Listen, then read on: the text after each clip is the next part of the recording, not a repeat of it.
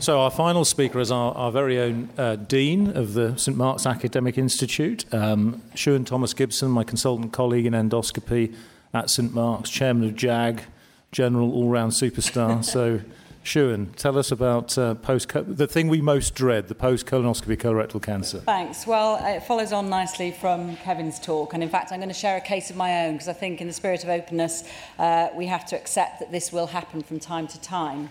And I also want to thank the two fellows who've been involved in collecting this data. I'm going to also start with a case study and then just cover the rest of these points in the next 10 minutes. And please remember you can submit questions on the app as we go along if you'd like to. So our case is of a 79-year-old lady with some comorbidities, and her first colonoscopy was done in another centre where they found a large rectosigmoid polyp, and the lady was referred on to see us. And in October of 2016, she had a diagnostic flexi-sig to assess the polyp to see its suitability for resection, and she was found to have a 30 by 30 millimetre, what's called LSTG, so a granular laterally spreading tumoral lesion in the rectosigmoid, but also, interestingly, a 10 millimetre rectal polyp that hadn't previously been commented on. She had some health issues, so then she came back in January, a couple of months later. She had her colonoscopy, which was her third procedure by this time, and she had a piecemeal EMR of the rectosigmoid polyp. And in fact, there were 3 rectal polyps, not one rectal polyp, 8, 10 and 4 millimetres. This is a picture of one of them. And the histology was that the rectosigmoid polyp was a low-grade, mostly low-grade adenoma with a focus of high-grade dysplasia.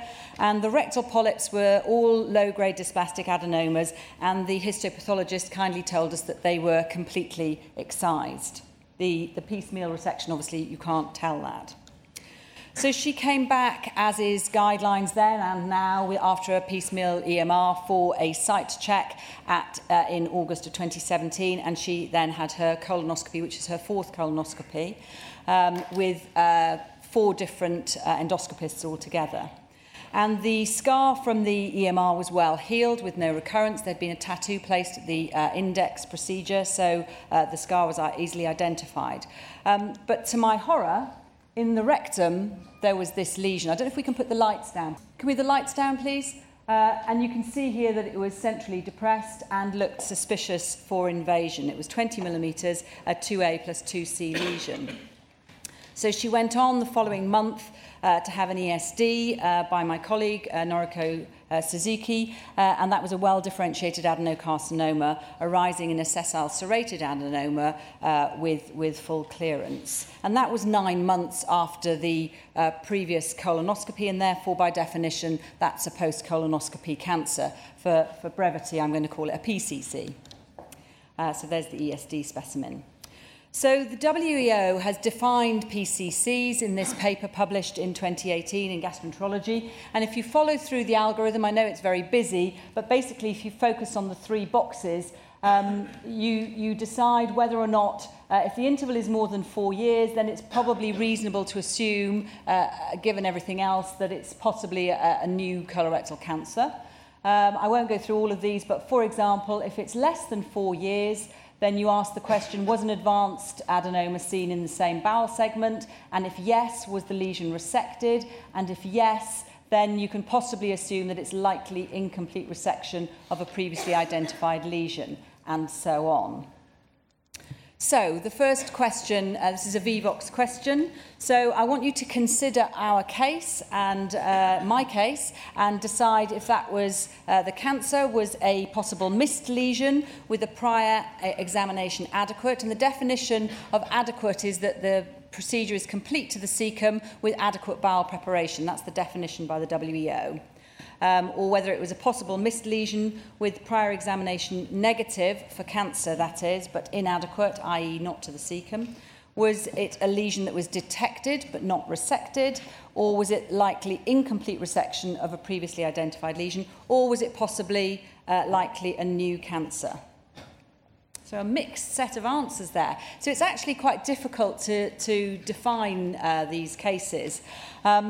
So it's a split, really, as to whether or not you think it was a missed lesion, which is what I think it was, or whether it was incompletely resected. Well, our pathologists told us that the distal rectal polyps were completely resected, and the rectosigmoid polyp, we could see the scar with the tattoo opposite, and this was very distal. So it wasn't the original big high-grade dysplastic lesion. So I think it was a missed lesion that a number of us, including myself, had missed. And actually, there's one picture in retroflexion across all of those procedures, and you can see a lesion here, but of course we did pick up rectal lesions, and so I assume the assumption was that we had resected this lesion, but I wonder in retrospect whether actually that was an additional lesion that hadn't been seen. So, what is a PCC and why is it relevant? Well, it is, as I've said, the preferred term for cancers appearing after colonoscopy in which no cancer is diagnosed. And it's used, therefore, we use it to describe cancers that are identified beyond 6 months. And the reason for that is that within 6 months of a colonoscopy, there may be a bit of toing and froing, a reassessment of a lesion, some biopsies, and then coming back for a further procedure and so on. So you're given 6 months grace, if you like. But for consistency and to permit benchmarking, all of our services in England, certainly, and in the UK, we should be considering the PCC as anything that occurs between 6 months and 3 years. Why is it important? Well, I think this is obvious. It's actually the principal measure of quality in a colonoscopy service, because ultimately the vast majority of colonoscopy we do, after all, is to detect or to mitigate risk for developing colorectal cancer. Unlike other KPIs, such as ADR, for example, it is, of course, a direct measure of quality rather than a surrogate. But there are a number of challenges with it. They are fortunately rare enough that on an individual level, it's difficult to measure the quality of my colonoscopy based on my personal PCC because it's a rare event. But it's also challenging because the colonoscopy that I do, if I miss a cancer, the cancer may present in another hospital, so I won't necessarily know about that. So this is really super hot off the press. We're giving you a number of hot off the press articles. This was published in the BMJ the week before last, and some of you may have seen it in the Times and various other newspapers. And Eva Morris, some familiar names there, Matt Rutter, Roland Valori and team, have now published the data for PCCs in England. And you can get if you work in England, you can apply to them and get your own unit's data. And if you're having a GIRFT visit, you will receive your own data. And it is slightly out of date. It refers to colonoscopies performed between 2005 and 2013 because, of course, there's a lead time. So this is cancers detected within 3 years of that. And the data is presented in 3-year series. I'm just going to give you some highlights of the data. The first thing to say is that the overall PCC rate for this time is around 7.5%, but actually there's very wide variation, as you can see. Some services, these are all of the services in England, shown in these two graphs. So the range is from around just over 3% to 13% with different providers, with quite a wide spread, as you can see.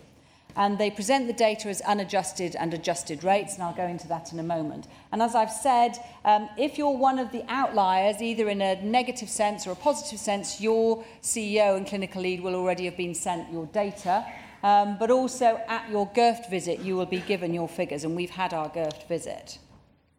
So this is the data for an outlier, and you can see this is unadjusted data. So you can see the outlier is here above the 98th centile. But actually, when you risk adjust it for high-risk cases, such as a high-risk IBD or some of the other high-risk diagnoses, which I'll go through in a moment, then this outlier comes down below the confidence intervals, but still above the average. But importantly, the rates in England have declined. And as you know, through JAG and other measures, there have been a lot of quality improvement programmes as well with the BSG. And so it's declined from a rate overall of about 9% down to 6.7%. The rate of 7.5% is overall for the time period. So at 2013, at the end of their study, it had dropped to 6.7%. Rates in the bowel cancer screening programme, as you'd expect, are much lower. And of course, there is a quality badge to the BCS, but it is a different patient population after all. Of course, we accept that.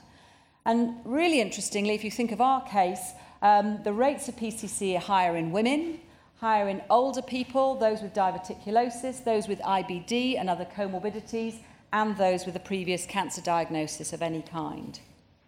So we were already looking at our PCCs at St Mark's, and we did, Diego, one of our fellows, did a look back at data, so slightly different time period between 2012 and 2017, and I'm going to give you an idea, and really all of you should be doing this. So the way we did it was we looked at all colorectal cancers, and then we identified any of those who had negative colonoscopy only at our institution, so we could only look at the colonoscopies that had been done. And we extended it out to 48 months, which is what they encourage you to do, although most of the published data is for 36 months. And we found 36 cases. The mean interval to PCC from colonoscopy was nearly 2 years. A good number, 40% nearly, were in the right colon. Over half of them, their prior colonoscopy had been done by a senior endoscopist, a consultant. And interestingly, only 11% of patients with poor preparation had their procedures repeated. And of course, some of those may have been appropriate if they were elderly and frail and so on, but it's something to look at. So when we looked at our cases, we decided we looked at what we thought the most plausible causes for the PCC was, and in nearly 60% they had a high-risk indication, and I'm going to show some of that data in a moment.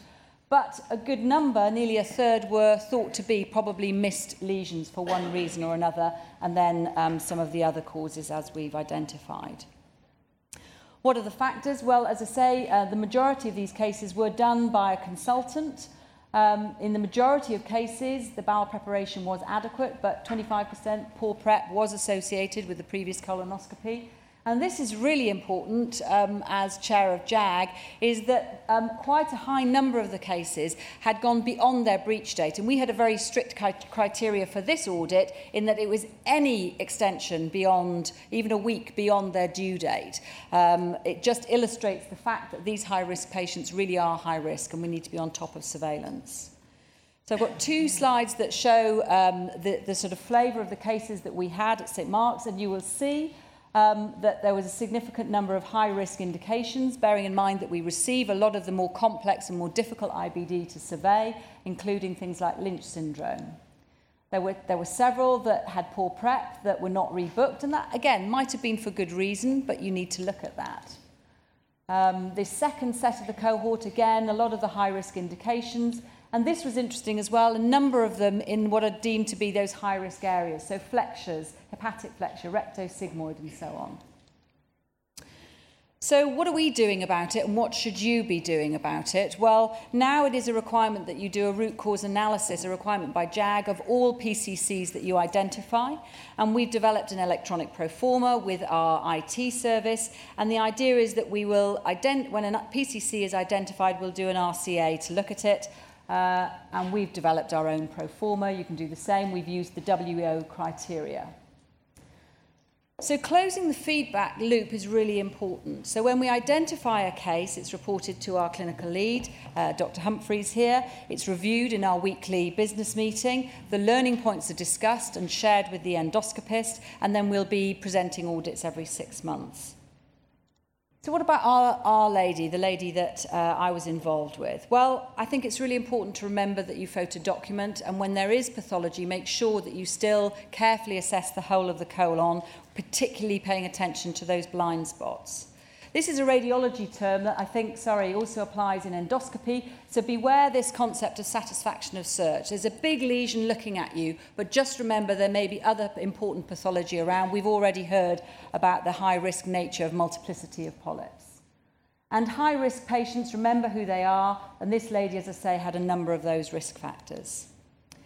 So just to finish, I'm not going to go through these because there is evidence for all of these things. We all know this as an endoscopist, okay? But the take-home messages for me is that PCC is a principal measure of the quality of colonoscopy. And now that our data is available, you can request that, and you should be auditing your own figures with a root cause analysis. Importantly, to learn and then share understanding. And it isn't something that should be part of a blame culture. You need to feed back in a non-judgmental way, because the goal, obviously, is to facilitate learning and improve quality of care. Thank you.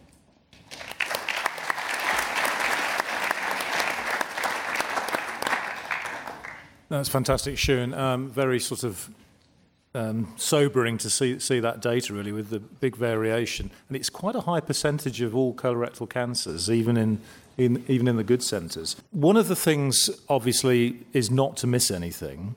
And recently we did the adenoma study using the endocuff. And one of the really surprising findings from that was that even though the study wasn't powered for cancer, there was a significantly lower cancer rate or higher detection of cancer in the endocuff patients, colonoscopy patients. Do you think there are things which are going to make a difference? I do, and I mean the authors, and in fact a couple of us have written a letter in response to this. I think things have improved probably since 2013. There have been a number of initiatives, as you know, I briefly mentioned the BSG EQUIP programme.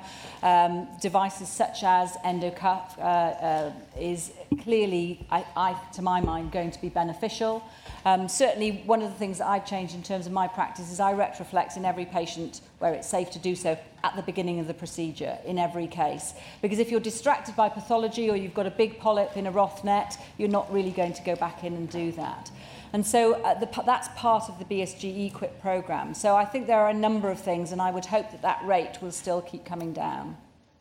Okay, so we've got time for 2 more questions. I'm aware Dr. Humphries wants to ask, but we've got one on VVOX. So this is quite an interesting question. If a PCC is detected in a colonoscopy done by a senior clinician, meeting all KPIs, would this patient need to be referred for further genetic testing? So I think what they're asking is if you're senior and you've got good KPIs, could it be that it's occurred as a sort of de novo tumour? Rapid, yeah. Well, I mean, that's the whole point of doing a shared RCA is that it is discussed and you look at their risk factors, and clearly if they're young or they've had multiple lesions or it's an unusual one, perhaps serrated, or you look at the immunohistochemistry, then that might guide you as to whether or not it could be a rapidly progressive tumour. But actually, the big news is even very senior endoscopists can miss cancers. And amongst us, when we go through the 36, I'm not going to name and shame, but virtually all of us are on the list, is all I will say. So even the best can miss. Very good question here on VVOX. Should all colonoscopies have the video stored for later review in case of PCC? Should we be moving towards saying, right, we're just going to record the whole thing? So people often ask me that, and patients often ask me that. I don't know what everybody else's NHS IT is like, but I'm told... Should we ask the audience? Yeah. Who thinks we should video record? Let's ask the audience who already videos and stores every colonoscopy. Fantastic. Is that in England? No. Okay. So, and who does? Who thinks that you should video record every colonoscopy? With endless resource. Yeah. So with endless resource, if we had endless resource, then why not? I mean, I'm very keen. Apart from anything, it's a fantastic teaching resource. It's certainly where it has been done. There was a big issue in one part of the country, and they had been prospectively recording all of their cases, and that allowed us to look back at the cases, and actually you could tell a lot from those videoed cases. So thank you. In the interest of time, because we have to move on, I'd like to thank you very much for that very interesting talk. I know a lot of you had questions, so the faculty are going to be interacting over coffee. If you have any questions, keep them. Come and find us at coffee, and we can debate and talk things through and answer your questions.